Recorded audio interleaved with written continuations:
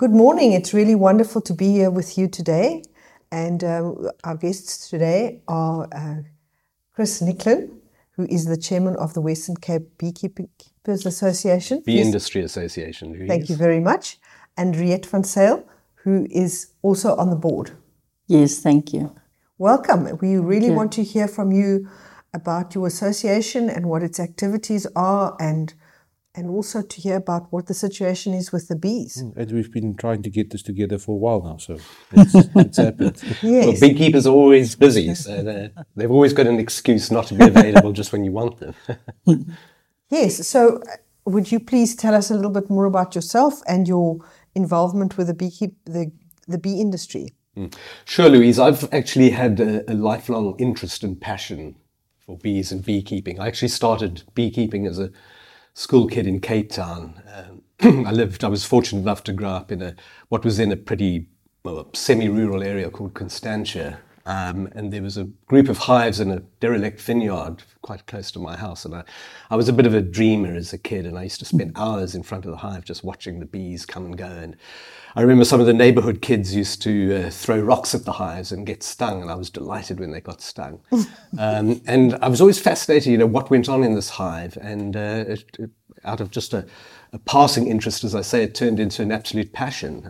I ended up by the age of 16, 17, doing my first pollination job, taking 100 hives. My elder brother drove the truck to Elgin. It was quite a precocious thing to do as a kid, a pollination job in the apple orchards in Elgin. The truck broke down on the way home in the middle of the night, and I had to go to school the next morning, so that was an absolute fiasco. And then I moved into the media world, but always retained, as I say, this passion for beekeeping. Went overseas for 10 years, came back and was determined that one day I would be a commercial beekeeper. And that's where I am at the moment. So passion remained, and you came back from all of that, and that's what you're doing today. Mm-hmm. Yeah, initially I didn't involve myself in the structures of the Western Cape Bee Industry Association. I was just a rank and file member. Just got on with building my bee operation, which is in the area of about, about 1,000 hives now. At some point, I was invited by a committee member of WCBA to come onto the board, and because of my media background, I thought that I could play a role, make some kind of contribution in terms of raising the profile of the Western Cape Bee Industry Association. What I'm intrigued by is absolute fascination among the broader public about bees and beekeeping. And in fact, I've had more interest in my work as a beekeeper than I ever did as a journalist. People come up to me all the time asking me all sorts of questions, and I'm sure Riette will attest to this. People, and it really plays into our hands in some respects, that the people are really genuinely interested in bees and beekeeping, and they all want to make some sort of contribution to the welfare of our subspecies, our indigenous subspecies of honeybee, Apis mellifera capensis, the Cape honeybee. So what do you think sparked this huge interest that's been going on? I think it is probably concern about the environment as a whole. And you're probably aware that in the last 15, 20 years, there's been some very big problems with honeybees, particularly in the Northern Hemisphere, Western Europe and North America.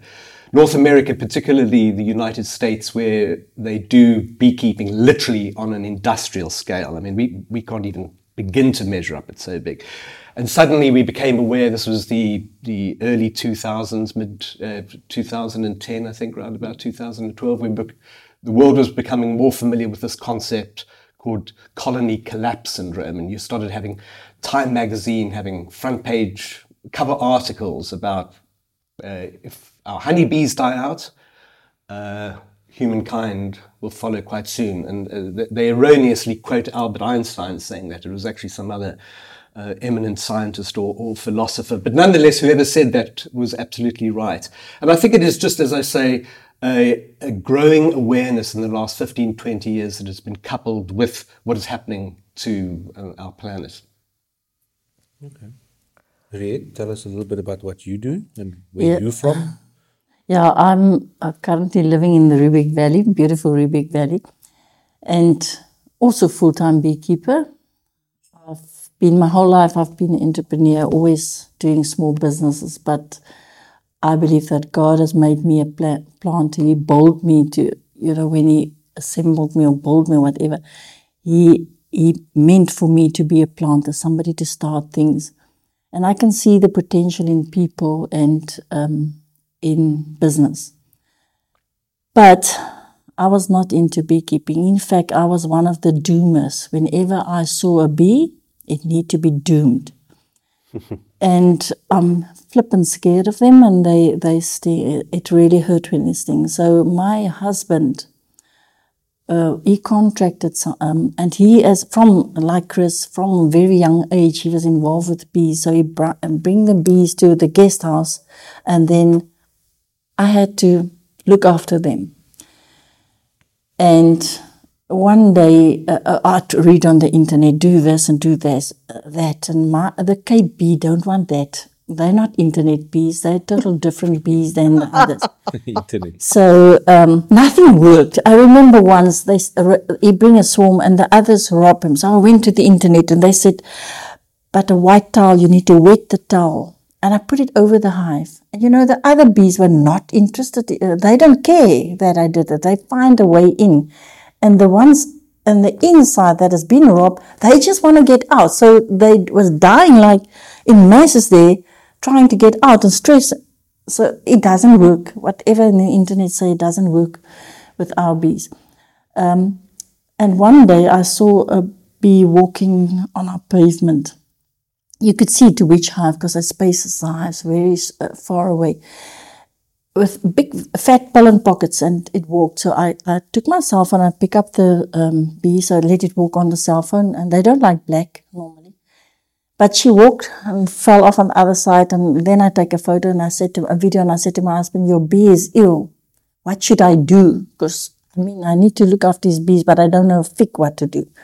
I didn't even have clothes. And he said to me, go back to the house and go put this photo on the TV, because I can't see so well.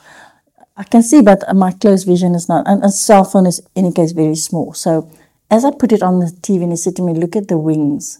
The wings was, the ends was, it was, what do you call it in English? It's a flarde.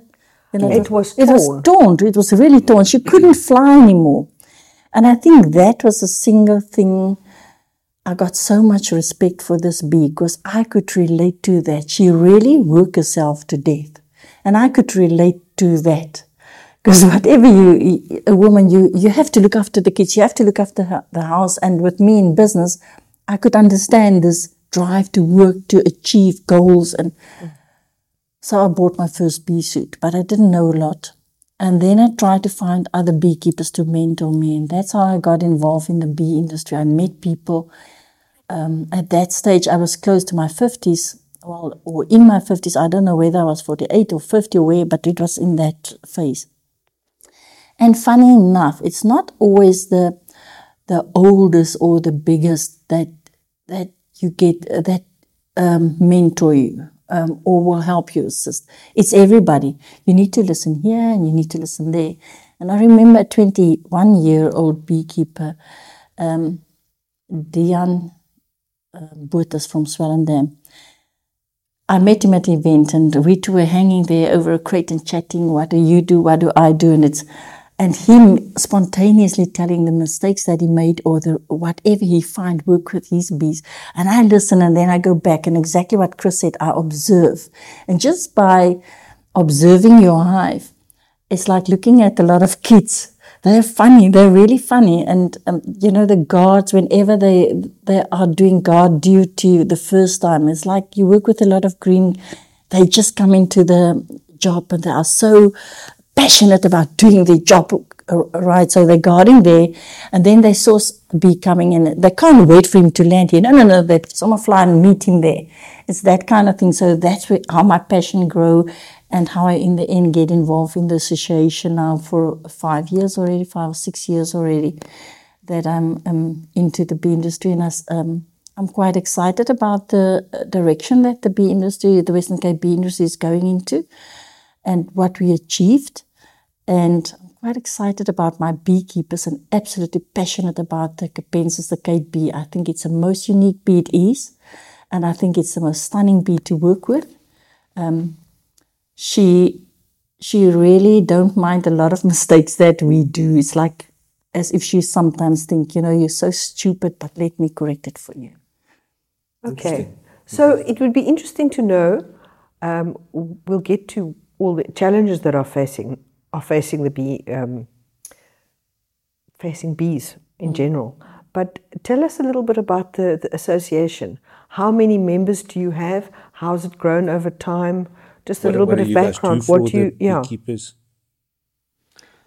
Do you want me to speak to that, Riet? Yes, please. Well, Riet has actually been with WCBA quite a bit longer than I am, but I've had quite a unique insight into the workings of it because I've literally had to learn very quickly. I joined WCBA about 2 or 3 years ago, and then as an ordinary member, as I say, and then was asked to join the committee. We see his potential immediately. It's been around for more than 100 years, interestingly enough. I think it was founded in about 1912. And you can delve back. There's a wonderful back collection of South African bee journals that's housed at the Agricultural Research Council in Stellenbosch. So you can really, as I say, delve back into the past of beekeeping history in the Western Cape. Looking on it back now, it all looked quite quaint. It was literally an association of, more often than not, middle-aged, aging people who would meet for coffee and exchange views around beekeeping. But I mean, that was a different era. Yes. Fast forward 100 years, it's really a vital industry now. And I'm struck how relatively few people, and I use the word ignorant with caution, but who are generally completely unfamiliar of exactly what the beekeeping industry involves. There's this assumption that if you keep bees, it's just honey. Absolutely. Yes.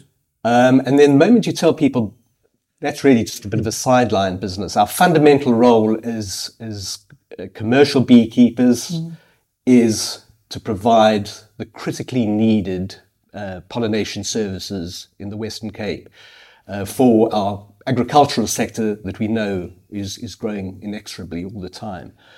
And so a lot of the focus of the Western Cape bee industry these days is around pollination. What can we do to ensure that we are able to provide a professional pollination operation that the farmers can respect and know that they are getting value for money out of them. Pollination is not just simply a matter of taking a hive into an orchard and dumping it there. The hives have to be of a particular standard. These are standards that have been developed by the Western Cape Bee Industry Association. They've evolved, if you like, over a period of time to a point that we really believe that we know exactly what an optimal pollination unit is for the agricultural sector. It's not just a hit and miss affair. So part of our role, as I say, is to develop these kind of policies as the WCBA, to oversee the industry. We're now standing at around about 250, 300 members throughout the Western Cape.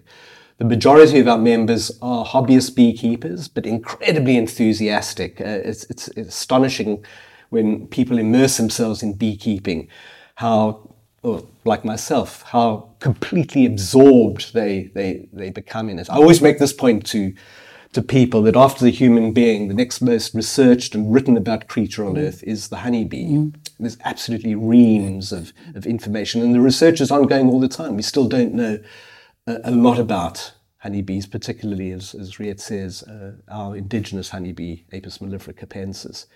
So we're no longer just that cozy little association of members getting around, as I say, for a morning fete to raise some funds and drink coffee and exchange views. We really have become what I believe is a vital organization, cutting edge in many respects in trying to understand and trying to impart this information among all our members and the wider public about how we manage the Cape honeybee. Because we work with the Cape honeybee, it's obviously in our interests that we do whatever we can to preserve or conserve the Cape honeybee. So essentially we've become the ambassadors, if you'd like, for the bees and the beekeeping industry in the Western Cape. So, okay, so that's the Western Cape. Is there other associations in the other provinces that do the same? And how are you guys funded, or just out of curiosity?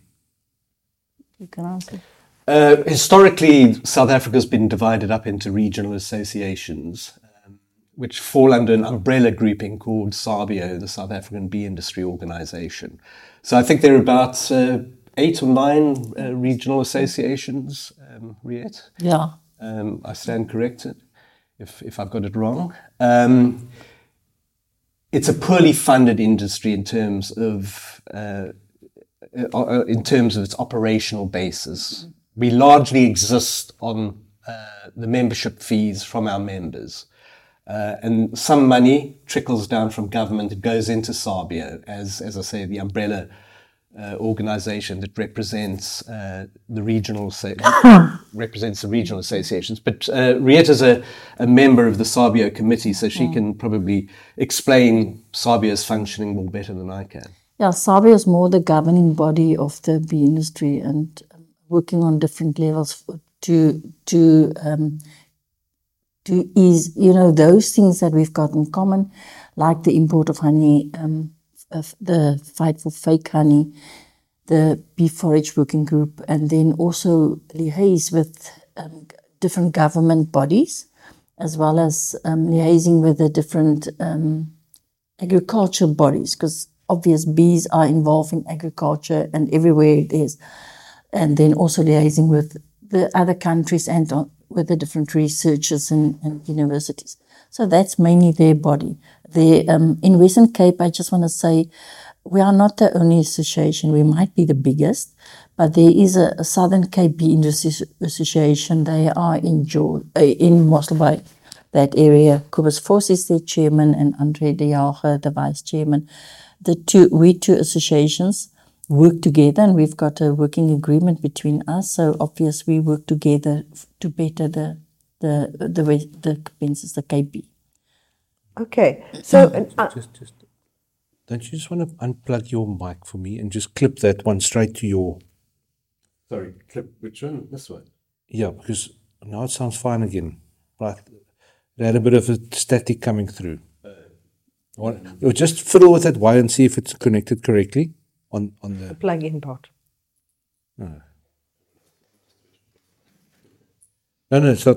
I'm checking. Is it working okay? It sounds fine now, but it had some Okay.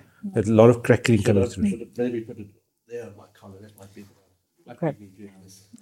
I don't know. Anyway, So okay, just sorry on the about that. funding, it is, as Chris said, we are really strapped with funding. So our only funding is from members' membership fees. And that's straight through the bee industry, all associations. We don't really get much other funding. If we may ask, how much is that? Western Cape charges 450 Rand for a membership fee for the year. We are quite very active with events and trainings and a website where we regularly, Chris is responsible for news articles and news things. And whenever we do events, we try to, as much as possible, load those recordings for our members to see. And this year, in the past few years, we never charge for any trainings, so that the public and the rest of the interest beekeepers that is not part of the association, that they can come and learn. Because it's important that everybody know as much as possible about this bee. And we really try to work close with the researchers to get the latest information.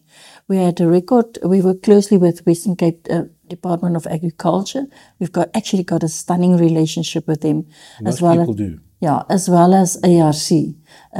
Mike also our only bee researcher in the Western Cape. And I think he's just a walking encyclopedia, and we need to hang on his lips, actually. So, yeah, we really try to work, the association really tried to open doors for our members, for their business to grow. whether it's in honey production and in exporting of honey, whether it's in forage or whether it's in pollination, because we are the biggest pollination area in South Africa. So that brings me to a question that I was thinking about, and that is, if you're talking about the evolution of the association from, when it was like a get together and have coffee, to today, where there's a dire need for additional pollination services, has the membership grown in tandem with that need? And you were saying some people aren't members. How's the whole industry looking? I know they're not all members, but just holistically, what's happened in the last 20 years as far as pollination services being available?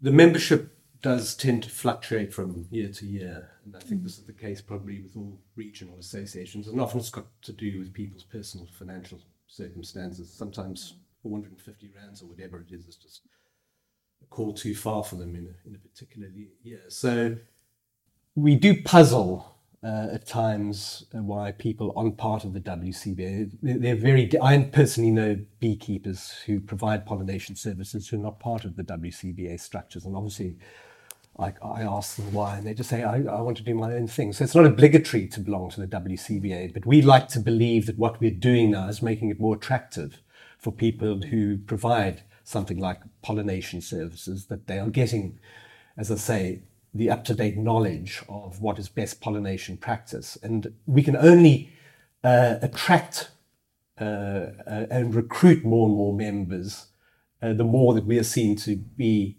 the standard in the industry, or the organization that sets the standard in the industry based on science. So it's not something that's going to happen overnight, that our membership is just going to swell massively. It's an organic process. But as I say, we hope that our membership will continue to grow as they understand the benefits or appreciate the benefits of the hard work that the committee on the WCBA is doing.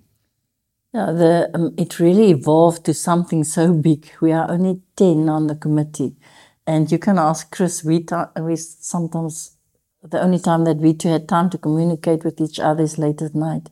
It really evolved in so many different sub-organizations that we had to, you have to fight for the bee. We had to inform the public. So there's kind of a public PR job as well. The association saw the need for that, and we discussed it at our AGM with the committee, with our members, and we are now going to move from an association to a public benefit organization, so that we can then lobby for a certain cause and do projects there. And you can see, as what happened the past few years, is that people, the public, start believing us in what we do. Because people need to trust, in South Africa, unfortunately, they need to trust you before they give you money. And that, we experience that this is where they are now. People trusting us, and they trust us with their money. So we are moving to a public benefit organization that we can receive donations, hopefully later on, and give a tax exemption. So that will bring in money for more projects. And that we can apply for funding, which we can't as just a regular NGO. Because we really need to, the fake honey thing, we need to help Sabio. We also got it's our responsibility as well. We need to work on that. We really need to fight for our beekeepers and the Western Cape honey. We've got one of the most diverse honeys in the world. The Western Cape beekeepers did very well the past competitions. They actually won Best in Africa, where judges felt that those honeys could compete in the best in the world. So we need to open doors for our beekeepers to take the Western Cape honey further. We need to fight for the Capensis bee. We need to be the mouth and speak on their behalf. And that's, in the end, we have to employ more people to assist us and to tackle these issues on a professional. And that's, so you will see it's actually a diverse business actually start to be, the association become more a business than, and there's a lot of work to do. There's really a lot of work in the industry to do. So sounds fascinating. But I want to ask you to take it one step back. Fake honey, tell us about fake honey. What are you talking about? Well, can I just start off by saying that fake honey is a problem around the world. It's a global scam, and that's because honey is a high-value food. But it's one of the 3 most adulterated foods in the world. The other 2 are milk and olive oil. Honey is third. And people see it as an opportunity, to dilute, bulk it up, as we say, with cheap syrups like corn or rice syrup. You get the other outright fake honey, or you get the honey that's just been adulterated, where they bulk it up, particularly honeys originating in Asia. And unfortunately, at the moment, South Africa is absolutely swamped with this imported honey, much of which is of dubious origin. So it's a huge problem for our industry because it has created a crisis of confidence in honey as a product in our shops.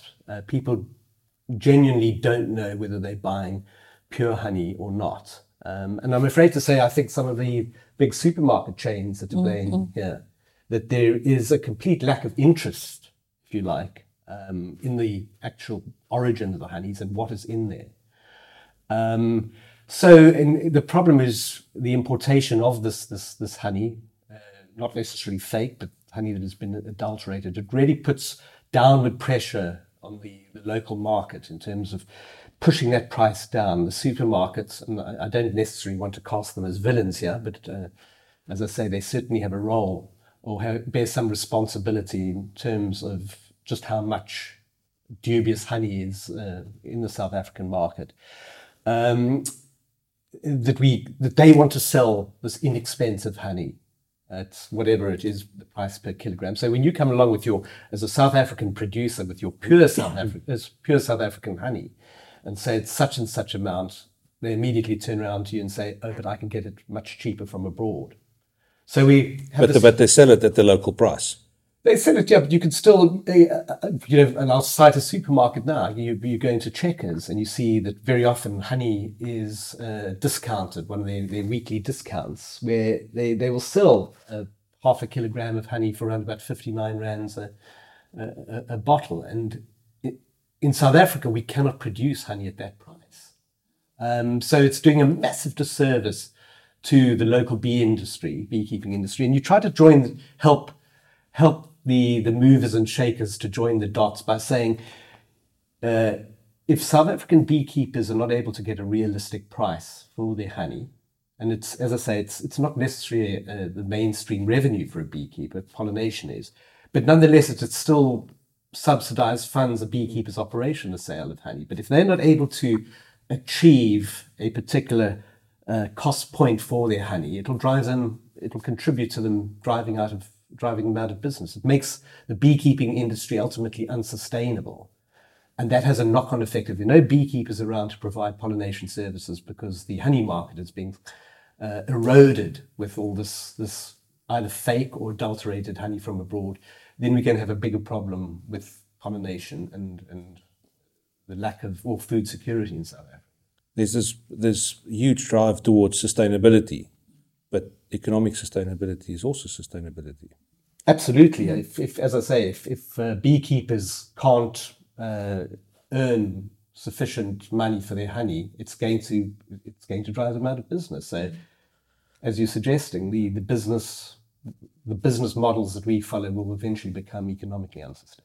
So I see there's been a couple of people that popped up on social media that is doing bee tourism. Is that doing a good thing for the industry? Is it? Do you know about it? Yes, I do know about it. The concept of AP tourism has been borrowed from abroad. It's quite extensive in parts of Eastern Europe. I believe that AP tourism, it's done on a very limited basis in South Africa, but I believe that it could contribute to the local tourism sector, because we've been talking about this unique honeybee that we have here in the Western Cape, the Capensis, that pretty much occupies the fynbos biome, co-evolved, probably the only bee in the world has actually co-evolved on its own plant kingdom, Fynbos. And so there's a terrific backstory with our Cape honeybee. And I believe that properly conceived, properly developed, bee tourism, apitourism, whatever you want to call it, could be viable. It's still probably in its infancy in South Africa. I'm just trying to think of how to get the public more informed about this, because if I guess that it's like buying fruit. If you don't tell the consumer that this particular apple is a so and so variety, and that grape is a so and this clementine is a this so and so, they just don't know. Mm-hmm. They see a red apple and a green apple and a yellow one, and they pick whichever one. And I think the same is with honey. It's a lot more difficult to distinguish on the shelf. But the general Mrs. Jones, I would say, walks into it, if you want to call it a Checkers or Woolies or Pick and Pay, and they will pick the honey that's on special for the week. Well, as Riet was saying, we are blessed as beekeepers in the Western Cape with being able to produce probably one of the most diverse ranges of honey in the world. We have a unique honey, obviously, Fynbos honey. And I believe that if that's properly marketed, it could become almost as well known as the famous Manuka honey from New Zealand. You're probably aware of Manuka honey, which has been scientifically investigated in terms of its potential pharmaceutical properties. For instance, it's well known for treating stomach ulcers. And the New Zealanders have absolutely cornered the market with what could be described as a rock star honey. And Manuka honey achieves huge amounts in shops around the world. People pay way over the level of other honeys because it has these, as I say, pharmaceutical attributes. We need research to be done on Fynbos honey and what the particular properties of that are. But I believe that if we go down that route and are able to promote Fynbos honey as this unique honey with certain beneficial properties, we could have a Manuka on our hands. But it's like my father always says, my dad's got a saying that paper is willing to carry. Yeah. And then you'll get the people that just slap on Fynbos honey onto any bloody bottle of honey. Yeah. Exactly. But and I consume a lot of honey in my house because I don't like to drink sugar in my coffee. I drink honey in my coffee. And I've got a friend who's a beekeeper, so I tend to get honey from him. And I'm not a fan of Fynbos honey, me particularly. I like the lighter colored honeys, the gum, and they taste better to me. So it is a unique taste. I was going to say one man's meat is another's poison. Yes. But I must add that Fynbos honey does come in quite a diverse range of flavors. But it might also be just because the Fynbos honeys that I've bought was from a shelf with a sticker on that said Fynbos. Yeah. I think I need to invite you to our Nampu Bradasdorp. Okay. We will be there. The school tent will be a big display of the Western Cape honeys, and you can see on the Wednesday, you can see how the judges judge it. We'd love to be there. On the Thursday, we actually invite you to our prize giving, and there will be a honey tasting all the Western Cape honeys, and you will see Fynbos is from light to dark, depends on which area and which one you got, because Fynbos is actually every honey in the Fynbos biome. But while a Repens could be a lighter honey, more thinner one, and certain of the other honeys are dark and like molasses, so there's big diversity of Fynbos honeys there. But obvious now, because we've got this unique Fynbos honey, this will also be then the most sought after honey exactly for these people that do adulteration, because the taste will cover because what they do, they boil sugar water, and then you just add either apple juice or lemon juice to get it that thickness, because that's the only thing that we always said, try to check for the thickness. So there's actually, they can fake it to such an extent that you won't know if it's real and if it's not. And it's not always, if it's product of South Africa, that you're not buying fake. The price is actually the best indication. Because how can people pay honey for 45 Rand, or 49 Rand, or 35 Rand even, or 25 Rand? Check Facebook Marketplace. There's no ways that they can do that. And there's honeys that you know for a fact, that honey is not in South Africa. How the hell can they make it here? So there's, and even, make no mistake, I'll also register for a beekeeper and make honey if I can make a quick buck. That kind of thing. My integrity is, won't allow it. And my respect for the bee, because I know what it costs. It took a lot of honey that bee need to consume to build out that wax in which he can make his honey. So it's a price. They pay with their life for that honey that you eat. But the bees are master blenders. So what we try as beekeepers, actually, if I say they pay with the price, their life is not, it's incorrect. They actually, if you can extract that honey without damaging that comb, they don't have to work so hard. So we need to get practices, and if you don't abuse your bees, they don't work so hard. So there's ways, everybody can jump on the save the bee thing. But even if they do that, they still abuse the bee. If you work with your bee, and the focus is on why the bee is so special, and not what material gain I can get out of it. I've got no problem with that, but work for your bee. And the sole reason why our bees really is in danger is forage. But you will see people join the project, the Save the Bee project, but they don't even give the basic thing back. They do not plant. The farmers need bees because they need to provide for food security. So everybody need to plant. And it doesn't help you to plant. A beehive need to get 2 hectares of food to sustain that year. So this is a hell of a lot of plants. And the only way we can do that is to plant trees. But the time when the bees need it the most is from January, in the warm months, January to June, July. And to find that trees are difficult and really a challenge. So if we really want to help the bee, we need to plant trees, not in certain places, right over South Africa.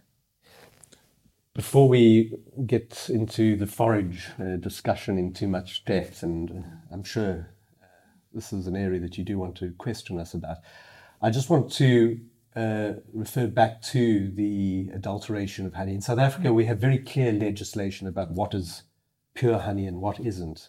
We conform with something called the I've forgotten it, the Codex Alimentarius, which was set up by the United Nations Food and Agriculture Organization in the 1980s. And it very clearly stipulates what honey is. And most of the world observes that. Essentially, honey has to be the work of the honeybee, nothing else. And our legislation in South Africa conforms with that very clearly. Our big problem in this country is that it's not enforced. I think I'm right to say that, Ries? Yeah, that it's not definitely adequately enforced. We've got the legislation, but people, you walk into pretty much any corner shop in South Africa these days and you'll find blatant fake honey. Well, it's like most things in South Africa. But the easiest way, I think you said you buy directly from a beekeeper, and you will find people phone me and then they will say, I bought this honey, especially now in winter, and I consume it, but I don't get better. So they use it for the medicinal value. When you got a sore throat, you eat your honey and it get better. And people will say, but I don't get better. And that's immediately, it's either overheated, where the enzymes is died out, or it's sugar water. So this is a clear indication. So that's why you know that you get a good thing. This is actually the first thing that people will say to you. But it's very tricky to find out. And currently, FACS laboratories can tell you which sugars and what is the water content, but we do not have labs to really test if it's fake. That's very expensive. You have to send it through to Germany. Yeah.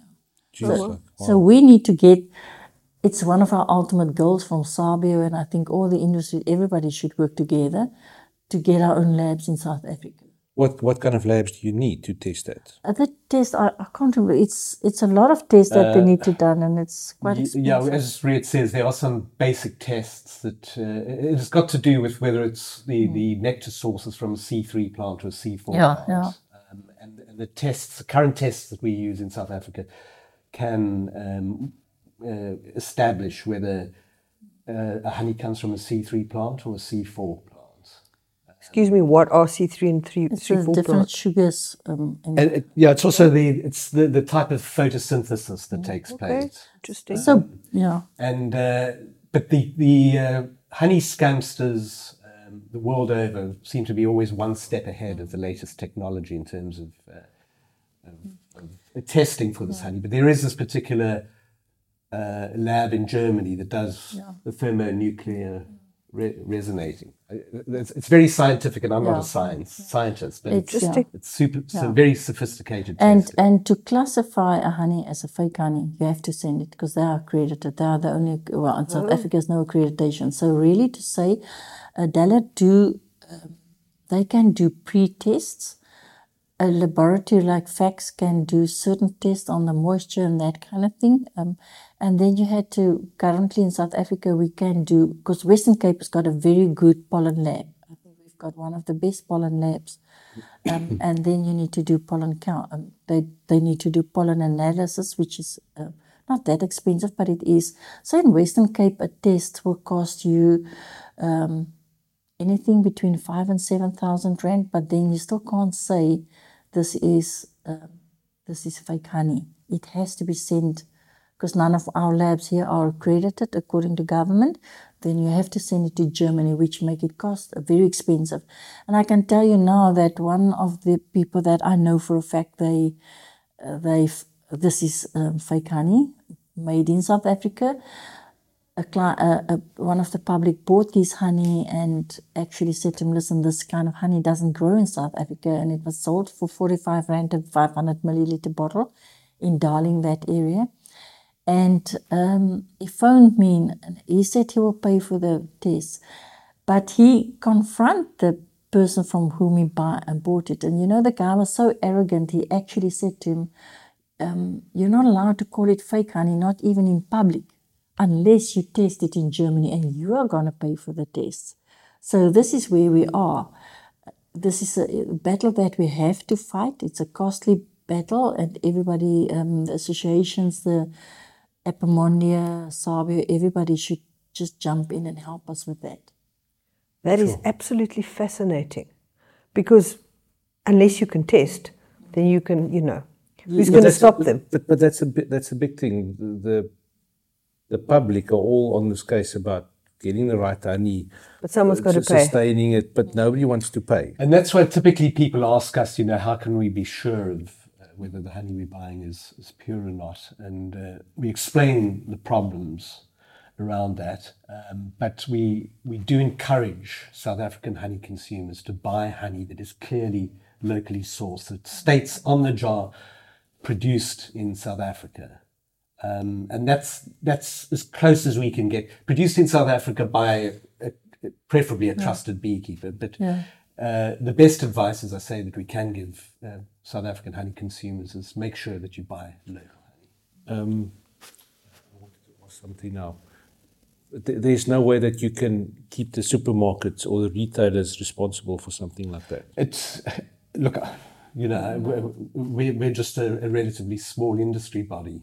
We don't have that kind of clout. We try to do our work through lobbying. And what I did want to say about WCBA generally is that there has been this shift of just a cozy membership organization to more of a lobbying organization where we approach relevant government departments to ensure such and such is happening. But we simply don't have that kind of influence to change the supermarket mindset. All we can do is through broadcasts like this, articles in the media just continually chip away at the message that there is a big problem with fake honey in South Africa. Just try it whenever you go and take that bottle of honey off the supermarket shelf, turn it around and interrogate that label in the back. A lot of people just reach. There's a jar that says honey on it, and they just reach it. Yeah, because by the time you get there, you're normally in a hurry because the kids are nagging. Exactly. And you will also see on the label it said honey, but then in small print say honey, honey like sugar syrup or something like that. That is also labeled. That's not honey, and you're not allowed to use the word. So it's actually legislation issues. Regarding the supermarkets, I think they are just as ignorant as we are. Some of them do it deliberately. The ones the big supermarkets that I contacted immediately removed that brand. But you see, I think somebody will come and introduce it to them, and they will buy it. Because they also don't know. Because they also don't know. And especially if you look at the Facebook marketplace, how many of those things, because it's easy for me because I know the guys and I'm suspicious and I know what it costs. So I can very easily order but the general public won't. Okay, so sorry to interrupt you, but okay, so on that topic of cost, if whoever listens to this in South Africa looks at buying honey and they see, okay, right, well, this is 35 Rand for half a kilogram pot. What does it cost? That should immediately set the alarm bells ringing if you see honey. But again, low cost point. if you don't know, you don't know. Yes. So, as a thumbsuck per kilogram, roughly, is it 100 Rand, 120 Rand? I would safely guess that if you are selling your honey for less than 90 rands a kilogram, you don't have a sustainable beekeeping business. The work that is involved in producing a kilogram of honey is absolutely enormous. Never mind what the bees put in there. They reckon that a regular 500-gram jar of honey requires bees to visit as many flowers the distance of visiting those flowers will take them twice around the world. So that's a massive amount of work just put in by the bees themselves. Never mind the work put into developing the beekeeping infrastructure by the beekeeper. You have to travel vast distances now as beekeepers to keep your bees in areas where there is viable forage. And Riet was talking about this a little earlier, that we're in a huge catch-22 situation here in the Western Cape, that we just do not have sufficient forage for our bees. South Africa is actually a relatively unfriendly beekeeping country. We only have a commercial bee industry in South Africa because eucalyptus plantations were developed 100 or so years ago for use in industry and agriculture. But with the regulations around eucalyptus trees, there's fewer and fewer eucalyptus trees to sustain our bees in the hot, dry summer months. I can give you this example. South Africa consumes in order of 8,000 tons of honey a year. We produce, as South African beekeepers, we produce less than 2,000. So we're importing about 8,000 tons of honey a year. Once again, much of it's of dubious origin.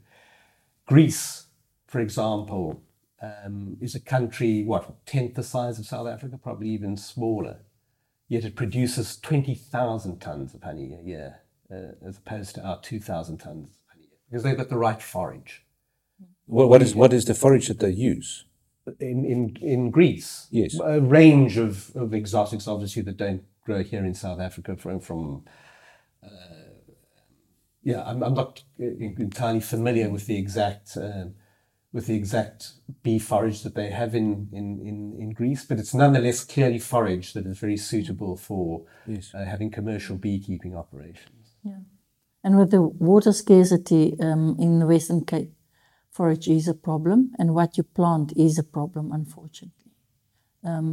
You really have to look to drought-tolerant plants, and for plants to grow, it's going to take time. Mike Alsop always said, we are actually really in a crisis now. Forage-wise, we are really in a crisis. So to me, this whole fight should all be about planting for the bees. Just on the honey thing, you know what Chris said now about the price and the production cost of the honey. The adulterers will just raise their price. Yes. And They want more money. you actually, unless you police it, unless there's people that we can do the tests, and unless we can safeguard that for the public, and WCBA is looking in ways how to do that. It's a lot of work and a lot of research, and we need to go to the other industries, to the milk people on the milk board. How do you tackle your adulteration? And we need to learn from the others, agriculture, associations, what do they do? And trying to, because we have to fight, we have to keep on fighting. Because the public really don't know. And due to that, and the only way we really can say to the public, you will be sure, is to buy directly from your beekeeper. But what about somebody that doesn't have a beekeeper close by? See, that's the other thing. And also the work for the beekeeper, because he needs to put a day aside to make honey. Yeah. That's right. What we'd like to do as the WCBA is set up some kind of system where we are able to authenticate the honey of our members by, for instance, supplying them with a sticker that they Yes, I was thinking they put on a jar and say this is authentic Cape honey. But once again, it's how difficult, how practical is it to set up that kind of system? What kind of policing will it require? So it's not just simply a matter of imposing a system. There are a lot of practical issues involved that might be difficult to implement, but nonetheless we're looking at this as a possibility, and at least, or hopefully, it'll go part way to challenging the dire problem that we have with fake honey. Well, Louise and I were just having this discussion on the way here. Sometimes you've got to crack a couple of eggs to make an omelette. And look, I'm totally against these armchair warriors, but sometimes they do get a message across every now and again. Is where I think that the supermarkets, be it who they are, needs to be called out, because they've got all these regulations in place for the farmers about sustainability, and you must use this and you can't use that, and the list is getting longer. I think those kind of things, there must be something like that enforced on the supermarkets. That forces them to buy local honey produced ethically. They can buy the other ones, but it must be clearly separated. And I think that's the only way. You need to hit them where it is. That was the inspection of the beekeepers to check that they do ethical beekeeping, and even inspected the hives in the production of honey as one of the things that we thought to incorporate in the pure Western Cape label that we are working on, to just get the public to understand that from that label, we as an association vouch that you will really get the real thing. You can trust it. Just on the Western Cape honey, I attended at the Sabio AGM, a professor, she's a medical professor, and I stand under correction. I think her surname is Van Vuren, but we're going to bring her to the Cape. She is doing extensively research on Manuka honey, and then obvious, and the medicinal values on it. And then she also did the South African honey with it. And she also did the same on propolis, because you know that propolis is antiviral and it's actually very good medicinal values also for us.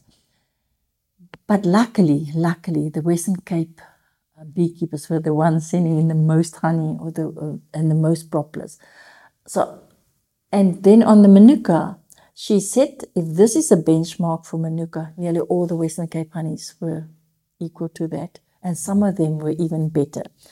I don't want to go into very much exciting on the medicinal level that they've in terms of its antimicrobial properties. But I chatted to Chris earlier, actually a few weeks ago, where I said to them we need to bring her to Western Cape And we need to find out if she know exactly which honeys those were from which areas, because this is something that add value to that honey. And I can tell the customer that phone in for Manuka honey that complained about the Manuka that she bought on South Africa, which was actually a fake, that I can refer her to that person. And it will also help the beekeepers, because that's so in a way it'll give knowledge to the public, but it will also help the beekeepers. And to me that was quite interesting. We're definitely going to bring them. So what is Manuka? What is it the type of plant? Is it It's a tree that is indigenous to Australasia. You get it both in Australia and New Zealand, but I think in larger quantities, the prevalence is, or the occurrence is much wider there. It's a particular tree, one of these coastal tea trees. probably Port Jackson?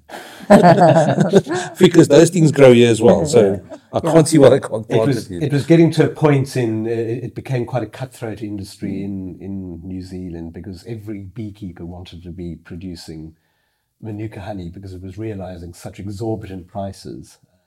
There was even a film made about it, about how you really, as a beekeeper, you took life and limb in hand producing Manuka honey, because everybody was trying to muscle in on the market. But it's just, as I say, it's just got this world superstar status, rightly or wrongly.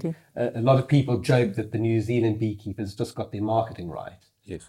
Well, yes, that's quite possible, That's considering what you were just saying. Yeah. So there's a huge opportunity. I'm reading between the lines here. Yeah, but the fact is that my understanding is that Manuka honey probably is the most scientifically investigated honey, simply because of the claims that were made about it. But the assumption is that Fynbos honey could have very, very similar properties, and that we could make equal claim to having a world-class, a superstar honey. So cool. you see, the association actually desperately need marketers to come and do some free work for us. And you get Well, here we are. and you actually get people that phone you complaining about honey that they've bought. No, the woman phoned me. She's from Cape Town. She's actually a foreigner, then immigrated to South Africa. And she said, we bought this Manuka honey in a Cape Town store, and it's a product of South Africa. And it doesn't, and because she's got a lot of medicinal problems. And she always used that, the Fynbos, and she felt that it worked, and now this honey didn't work. After 3 months, she's getting worse and worse. So I said to her, Manuka's not allowed, because they control it. Manuka's not allowed to be planted in South Africa, nor manufactured in South Africa. This is fake honey.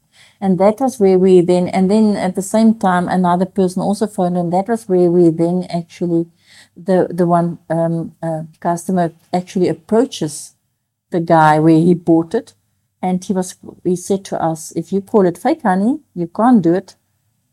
The customer that complained need to pay, send it to Germany, which is true. I must admit that whenever the public phone me about that, I'll give them the names of the Western Cape, the government people that control they need to check the legislations and the honey legislations and labeling. It's Magdalene Otto van Daller and the head of the Western Cape government. And really, we really get, they really help us. So whenever we report it to them, so I always ask the client to report it and then CC me in as administrator of admin from Western Cape, and I will follow up, and they go and confiscate it. Whoever manufactured it is always gone. You can't find that person, but they really follow up lately. Previously, there was somebody that was subcontracted, and we did not get much joy with that. But since afterwards, the Western Cape from WCDOA, that part leg really help us, and it's a fight with all together. But as I said, they can do certain tests, and they already have on their database certain honeys that they knew this is fake because it was tested already. So yeah, it helps a lot. But for the final one, and if you remember way back there was carte blanche. Yes, I remember that. Was that whole thing of Manuka honey or adulterated honey. And at that stage, they said if you pay less than 65 Rand, this is, you can be for sure. But what they did, people just push up the price. The same adulterers still go on. And you really had to have a strong group that police that. And now with that in mind, the honey market in shops, this last year, we find that the honey market just tumbled down. So where people buy from me as a beekeeper myself, I was sold out within 2 months after my last harvest. But in shops, your honey did not sell. It just gets stuck there. And I sit, and there's different things that influence it. But the trust in the honey, in the South African honey, we lost that trust. And we have to work harder to get it. But as you see, how would the public know that their product is, even though it's a South African product? And that's, so there might be beekeepers that's now selling for 75 or 80 Rand or 65. A kilo. Just to get rid, because our beekeepers sit costs. with lots and lots of stock, which we can't get sold. We can't export it. And the export people want our honey. So we sit while these big amounts Why are can't you flowing. export it? I remember Yeah. It's still... It's a very grey area. Clearly in the past, not enough was done, I believe, by some of our predecessors in terms of really pushing the South African honey is an excellent export commodity. At the moment, we're trying to unblock things to ensure or to establish a consistent export market. Because as Riet says, the demand internationally is there. If you look at the European Union, they import hundreds of thousands of tons of honey. Even though they produce a lot of honey themselves. The UK, for example, produces somewhere in the region of 20,000 tons of honey a year, but its internal consumption is 60,000 tons. So individual countries are actually importing a lot of honey, and we as South African beekeepers could go to some lengths to meet that demand. and at least make a couple of bucks on this. The main reason currently is that bees are in South Africa classified under plants, which to export you need a phytosanitary certificate. But internationally they see it as an animal which need a veterinary certificate. So SABIA, our governing body, worked with Dalit to get it changed in the law to get to move us to the animal side, but it was moved to the livestock, yeah. Which is actually now that law, the livestock law, is actually more to do with the breeding of wild animals. And we don't want to breed with these two bees because it's you can't breed with the capensis and that's not what. So we were actually in the wrong area. So the wild animal group were then they made a case against government and they won it. So we moved back to plant. So we are now 2 steps forward and 4 steps So- back. It's become a bureaucratic nightmare. So, As I say, we're trying to unblock Yeah, the... and we now root just need to sit down with government and see what is with the national government, and we will do that. And I think they will understand and help us in that, because this whole export of honey can open up a lot of doors. If you think of it, if we plant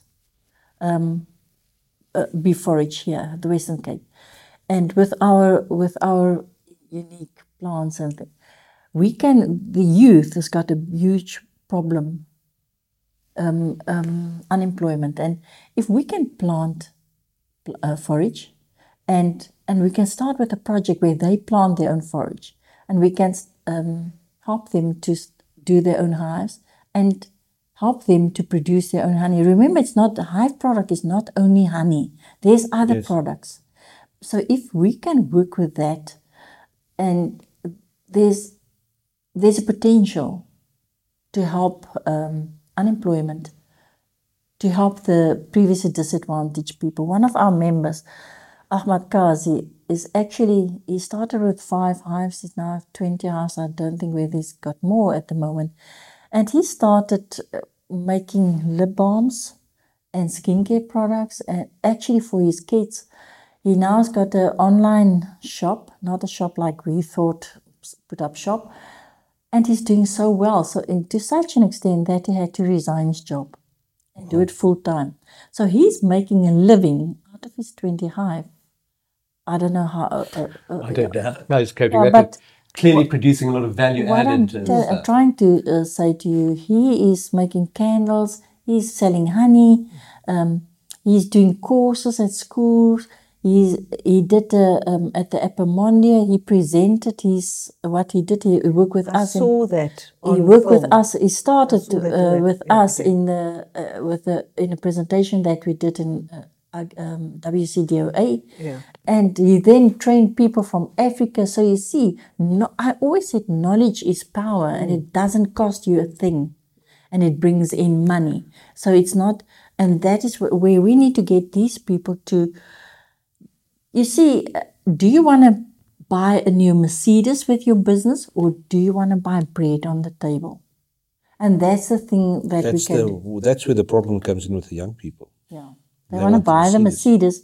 And you know what he also told me is that his first product that he made was actually for things, as he said, the eczema cream for his daughter. And then he start with different things that people see need. And the other thing that impressed me lately, he then start making his lip ice kits and sell that to the public who want to start their own thing. And then another youngster won the AgriForum Entrepreneurs Prize with that. So this is actually investing in people, and that is what I think we can do with this project. So small people can at least put bread on their table, whether they make creams or paint salve for the old age home in their town and getting extra money in. Put a bread on the table. But at the same time, we can get this wonderful Western Cape honey to go abroad. But we also need to get that to the public. The public need to taste our honeys and see the diversity, and because that brings respect for, it's not me that blend it so well. It's these bees. And I once had, I harvested honey with 2 forages. Eucalyptus, a very, very strong eucalyptus flavor, and one of the buchu, that is a fynbos, that is also very strong flavor. And it was my best-selling honey because they masterfully blended. I would never put those two together. Did the bees blend the two of them? Yeah, the bees do it themselves. When they put their stamp of approval on, I just harvest, and that was beautiful honey. And it was like a select honey, a special honey, limited edition. And one of Chris's honey here in Wellington, his site burned down, is one of his top honeys. So, and that's what they are master crafters. And that's what we need to do. Everything you're telling us is phenomenal. And we're like an hour and 10, 15 minutes in. And we haven't even spoken about the forage project that's why I called you. So this is a thing about bees, is there's so much information. You wanted to say something though. I just wanted to finish off the discussion around honey, is that in some respects exporting South African honey and honey from the rest of the African continent into the wider world is a no-brainer. In countries like the United States, Western Europe once again, the beekeepers there are having to contend with pests and diseases, particularly a mite known as Varroa. And they use antibiotics and other medications to treat their bees. They put these substances, these drugs, into their hives. So inevitably, the honey-consuming public in those parts of the world are going to be suspicious about what might be in their honey. Whereas in Africa, because in South Africa, we don't have to contend with the pests and diseases on the level that they do. In fact, we generally don't need to treat our bees with any kinds of medication. So it could be a huge selling point in terms of the global export of South African honeys, that our honeys are not tainted with these drugs like honeys elsewhere in the world. Okay. Last question on honey. How do you explain to a 3-year-old what honey is? It's a long time since I've had a 3-year-old, so I'm not sure what I would I've got say. one, so that's why I'm curious to know. Well, it's something that would amuse kids, that it's what bee vomit. Yeah, that's what I said to them as well. Then they won't get honey anymore. It's sweet and tasty, unlike other vomit. I always say that's a cure for seasickness. You must eat a lot of bar ones before you go. Makes it taste better when it comes out. No, but the beautiful thing is that the bees has got a separate honey tummy. So it's not like, Okay. yeah, so the honey tummy is a separate thing. Tell us about the forage project. Riet, that's your area. Well, you're referring to the bee industry strategy that Yes. was launched in 2018. Look, that was an incredibly ambitious project, and I think to some extent modeled on a similar initiative that was launched by Barack Obama when he was president of the United States. As I say, incredibly ambitious, well-intended, but just too many issues. It's got bogged down in too many issues and has barely got off the ground, if at all. And I'm just concerned that it was just too immense for it to be practical. And I know some of our leading bee scientists think it's a non-starter. Riet, what's your views? I'm the chairperson of that bee forage working group at the moment. And it is ambitious. I think it's really is too big. So what we did is Western Cape started with a meeting with government where we actually put everything on the table. You know, beekeepers don't have our own ground. I visited the farmers, many farmers, to find whether there is available land. And they've got available land, but no water. You can't plant anything because we are in a drought time. And they said every millimeter of water need to go to their plants, and they can't even water all their plants. Okay, so their trees. And then the other thing is government said, look, they don't have, the Western Cape government, they don't have land. Yes. And the land that they've got, we are lower down the chain in the whole story, because they need to make sure that for housing and for previously disadvantaged. So the cake is just so big. And that's where we then sit. And we had to go to Plan B, and because you need to plant bee forage. Eucalyptus is cut down. You can't get that stopped.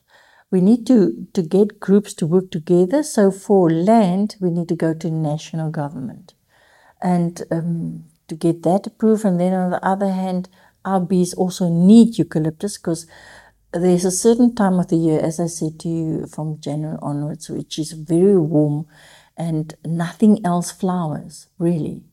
But there's also water scarcity. I know that Sanbee, they deal with certain, and Mike also was very involved in the project with the working on water, where they actually said, okay, these trees are trees that you can plant.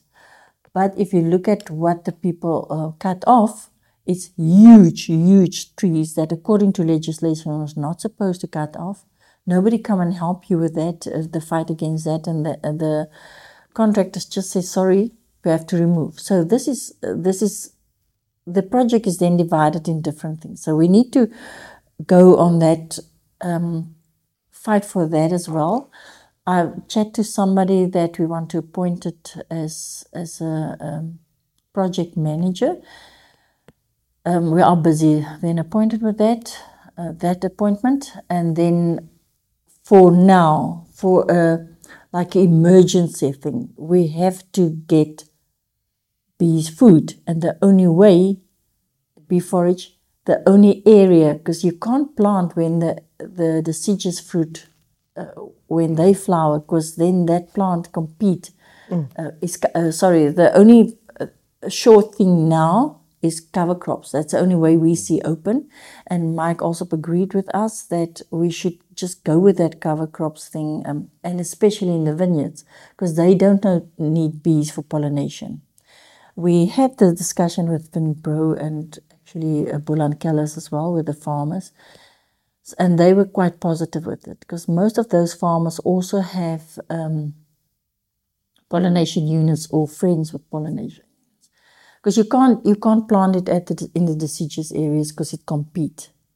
And with the cover crops, the wines have to, they in any case plant cover crops. So we're just trying to get to the stage where instead of this thing that need to do the cover or need to loosen the soil, plant this plant, which is a bee plant. And with that, we work with Barenburg because obviously they've done the most research. With who? Barenburg Seeds. Okay. So they partner with us on that. And we are just the person asking for the link between Winpro and the farmers. And then obviously we need to bring in somebody that they trust, which is Barenburg, because they work with them quite a long time. Anybody's welcome to join them. And then it's really like just the emergency thing. Yeah, the encouraging thing is that there has been quite a big mindset change in recent years about the propagation of cover crops in places like vineyards. And the clear benefits of having cover crops for farmers in their vineyards. And what our job as WCBA is to encourage more and more farmers to start planting cover crops. But it's, quite frankly, at the moment, it's putting an elastoplast on a really gaping wound. Quite frankly, it's really. But it needs to be done. I mean, Have you spoken to the table grape industry? Yes. Yeah, we are busy with that. And funny enough, out of that, you see, when people are excited, because now it changed to, especially with our wines, our honey did so well, and even some of our meats in South Africa with the one gold, the Western Cape one, also in the Africa conference, in that honey show. So there's quite exciting things. So they can plant cover crops to assist a commercial beekeeper with his, and then give actually give aphrisites for a commercial beekeeper to prepare for pollination, or they can plant cover crops and they can perhaps host a development beekeeper and becoming produce award-winning honey. So this is one of the two things. And then what evolved further, and that's what I so like. Then farmers start phoning me. I said, why? Okay, what is the trees that we need to sit to work together with? Now I need to have a meeting. I need to have a person that drive this project, because you see that we've got so many work to do in the industry. And that's why we're approaching somebody now, and I'll introducing them to the working group committee, and then they need to decide what further on. Because there's now farmers coming in and said, okay, let us see what trees do bee needs, and that I need specialists on that. Obviously, the group need to decide on that. My working team need to decide on that. So yes, with the amount of hives, if Mike, the research said 2 hectares per hive, then there's tremendous amount of forage that we need to plant. But the other problem, Riet, is it's all very well to plant these trees, but this is a long-term solution. Trees don't start becoming nectar-producing trees overnight. So we're talking about like 5-8 years. We're talking about a strategy, as Riet says, 5 to 8 years. What worries me in the interim is there's little understanding around the policy of just the wholesale removal of eucalyptus trees. The issue around eucalyptus trees is a lot more, or gum trees, is a lot more nuanced than many people are willing to accept.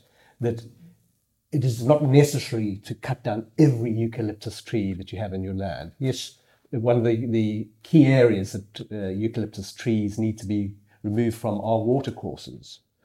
But very often... There's a question, because she said that they went in and cut down everything. Yeah.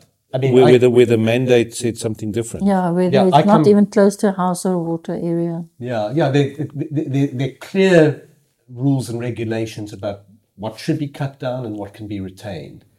But pretty much, and I spend much of my time in the Overberg where I have a farm. And in the last 5 to 6 years, I've seen the rapid removal of eucalyptus trees in areas where it simply isn't necessary to remove them, to the point that I believe that large expanses of the Western Cape are being turned into deserts, that you just do not see any trees for miles. And unfortunately, we also have this situation, once again, because of the lack of understanding around what needs to go and what can be retained, is that you have what we call hoaxmoses going from one farm to the next, offering to pay farmers X amount for chopping down their eucalyptus trees. So many of these farmers are doing it willingly because they don't understand the legislation around the removal of eucalyptus trees. And in the process, our indigenous Cape honeybee is suffering drastically because this is the vital food source for them, as Riet says, in the hot, dry summer months. Because looking at the Overbergers, if you drive through there in canola time, which is roughly now, early mornings you see this green and gold fields with the mist and these pockets of eucalyptus trees. Yeah. It's absolutely beautiful, but that, as you say, is disappearing very quickly. Yeah. So It happens all the time. it sounds like there's so much that you've chatted to us about, but the public often has no idea. They know about Save the Bees, but there's so many things. I mean, as an organization, it sounds like you've got quite a long wish list. We do. And I sometimes also felt that it's like, as an association, we just try and fight. You need to fight for the bee here. You need to fight for fake honey there. You need to fight for the trees. And as if nobody, they actually just abuse the bee and use it for their own pocket. And I say that because I hear about the eucalyptuses and I hear what they say, but I've got proof that I spoke to a contractor that was actually furious because he can't cut eucalyptuses because they export it by the loads, really for wood. Now it's a very smart thing. Sorry, for firewood or for like poles and stuff? They sell it. Okay. They sell it abroad. It's used for all sorts of products. Yeah. And it's so tell me, do they really cut it? Just like you said now with the wood, is it really necessary to cut that tree, or is? And he called it very smartly. He get rid. I can't remember. He sell the species. What do you call it? Invasive species. But tell me, nobody want to export a Port Jackson or for black wattle. No. So what are the invaders? So that's where they then cut those that was not according to legislation.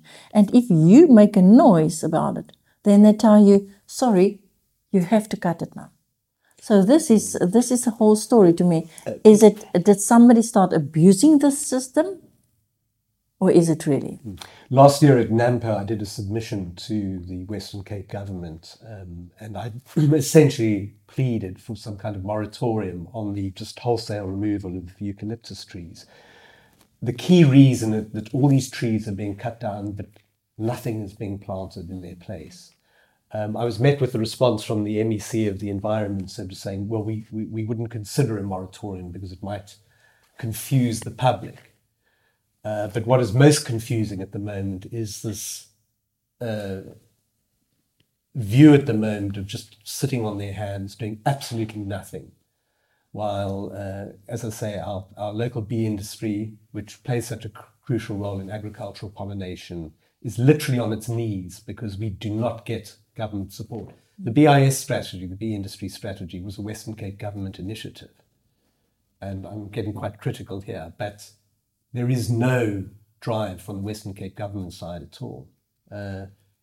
We are just simply a volunteer organisation, effectively. We don't have the political clout, obviously, the politicians do. And it's essential that we have politicians with long visions to acknowledge what the problem is. It's been told, they've been warned about it time and time again. But as we know, politicians change and their priorities differ all the time. And as a consequence, something like bee industry strategy just slips through the cracks. So, yeah, as Louise is saying, that we do have an enormous amount of work on our plate, a huge amount. I actually find it quite daunting from time to time, Your business is stable. Exactly, trying to pick up where other people have left off, trying to give something more momentum. It's an all-consuming preoccupation, trying to lobby and advocate for the Western Cape Bee Industry Association.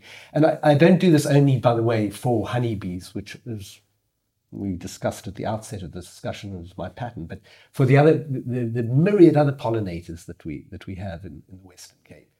What is afflicting the honeybee is also afflicting all the other pollinators. And the issue just really is not being taken seriously enough at governmental level.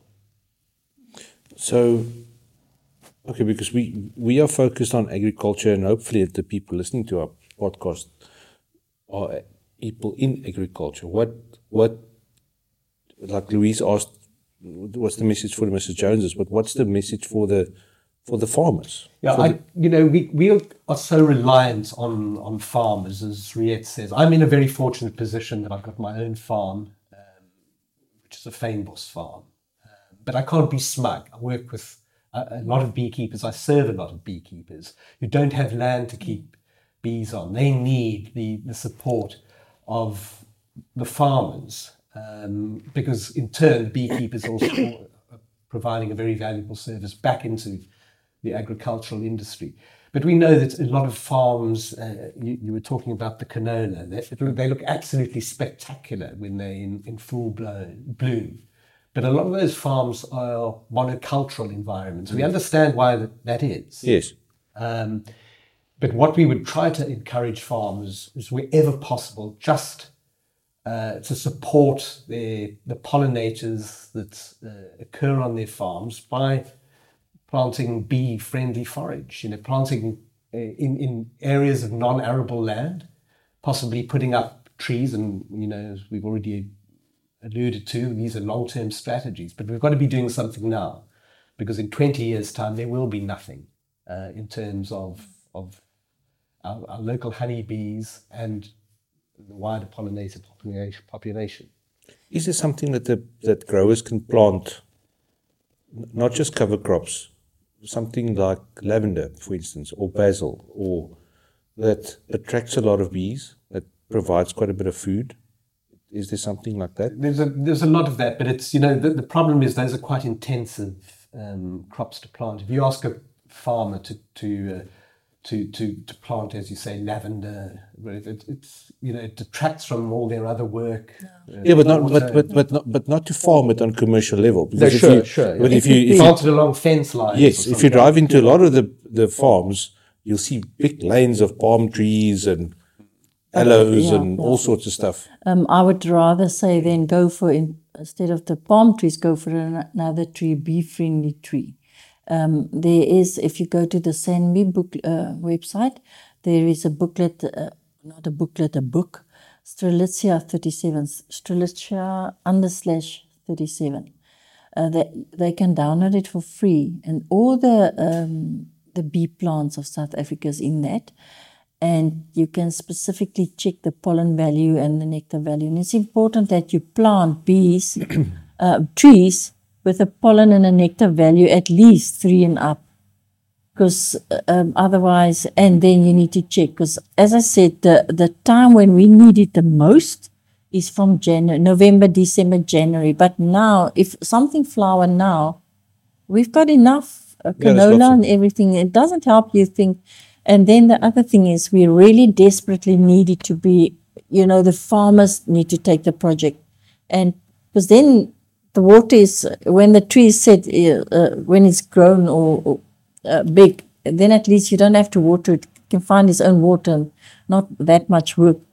But we also, from Western Cape side, we also need to look at other eucalyptuses that flower that is not on that list, that do not use that much water. And I was trying to find research that really showed me that eucalyptus really use that big amounts of water, and I couldn't find it. So I asked Mike also, but we have to get the research done on that.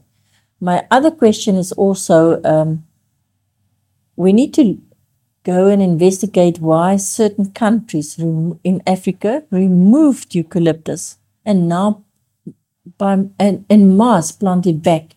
Really, why do they do that? What is the experience? was it really water? We need to find out what the reasons are, or what is perhaps the plant that is an alternative, a good pollen alternative for a nectar alternative for the eucalyptus. We need to find that. The unfortunate thing in South Africa is that we have relatively little research into honeybees, despite the stellar efforts of people like Mike Allsop. Countries, as I said earlier, like the United States, which do beekeeping on an industrial scale, literally have armies of honeybee scientists. And yeah, we have a small band, but we're just not getting the research that is absolutely vital to guide the industry. And this is another issue that is really undermining efforts by the likes of the WCBA to grow the industry, because we're not getting the relevant information to assist us with the decisions and the policies that we work on. And you have to, just like the people that now cut trees, but in fact they do not cut the eucalyptus because it's in an area that is not supposed to be, but actually to export it because they get a lot of money for the honey, for the wood. That's exactly the same. I want to base what I say on facts, and I can't find the research facts. So is it really relevant? Sure. And that's what we need to respect. We need to sit around the table and we need to respect each other, and we need to get collectively, because we can't work on our own. We try, but it's like all those negative things. Fighting against the wind. Yeah, that's how it felt, and it's only the 10 of us. And you also had your own business. Your businesses see it. You really don't make it. So it's as if you need so many people that help with that, with honey, and people that help with the PR, people that help with the research here. We need to get the money, and that's why we then want to change to the public benefit, just to get money to appoint people to help us with all this. Well, good luck with that change, because it sounds like we've been chatting for a long time now. And as you say, we started the discussion, and you said there are a lot of people that are really fascinated and would like to help, but they don't know where to start. Just like we heard about, we know about Save the Bees, but how? What? Where? What are the problems? We haven't even got down the line with half the problems. Very quickly, this year we've also established a specific membership category, Friends of the WCBA. The people don't have to be actual beekeepers, but they have passion around the conservation issues pertaining to our Capensis honeybee. So people can get involved with our lobbying work. The money that we accrue as a consequence of their membership can go into important projects that we're engaged in. I was going to think we've also, we really, people can also plant, just ordinary people who feel that they might be helpless in the face of bad news around the plight of the honeybee, can plant bee-friendly plants that we've been talking to.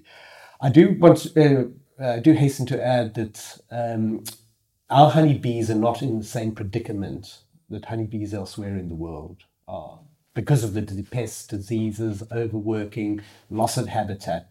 Our two subspecies are in relatively good health. What is absolutely fundamental, a fundamental challenge to us and our bees, is lack of forage. And if we don't have forage, the bees are going to get sick eventually. So it's basically a train accident that's waiting to happen. Thank you very, very much. It's been very interesting. Do you have a question? I do. I wonder if it's not been answered already, but we can have a go at it.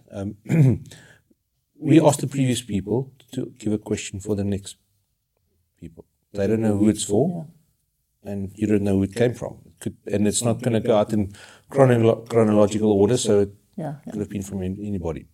Their question is, what are the non-tariff trade boundaries affecting your business? They also export products, and they've got certain... Kind of answered that one. Yeah. It's been... Well, essentially, we don't have an export market. Yes. At the moment. So, No, I can't. What you explained was actually the trade barrier. Yeah, Yes. it was a trade barrier. We are working with Western Cape government. They really been backwards, and we've got the trade industries. We set up a meeting. Is it the 1st of August? Yeah, in August. Yes, in August, beginning of August. Somewhere in August. I must just check. We don't want to date the podcast. Yeah. Otherwise, people are going to keep us to it. But yeah, they're going to help happening. us. Yeah, Fantastic. they help us with that, and that's nice. From the Western Cape government, we really get that kind of support. They will help us. Well, and primarily because a lot of our beekeepers, through no fault of their own, are sitting on stock. As we've been talking in this podcast, discussing in this podcast, is South Africa is awash with cheap foreign honey, much of dubious origin, and so a lot of beekeepers are unable to move their excellent quality honey in this country. That's not the only reason. Sometimes honey is a relative luxury good. It's not cheap, and when people are going through tough times, they make cutbacks like buying a jar of premium honey. So it's not just a simple issue. There's a lot of nuances to it. But we absolutely have to find other markets to assist our beekeepers. Because as I've kept saying in this discussion, if we can't help them in important areas of their businesses are not going to be sustainable in the long term, and that's going to impact on the provision of pollination services. Thank you guys very much. Thank you very, very much for an incredibly interesting Pretty sure discussion. we can go for just as I know. long. It's absolutely fascinating, and we really appreciate your time. With pleasure. It's welcome. Thank you.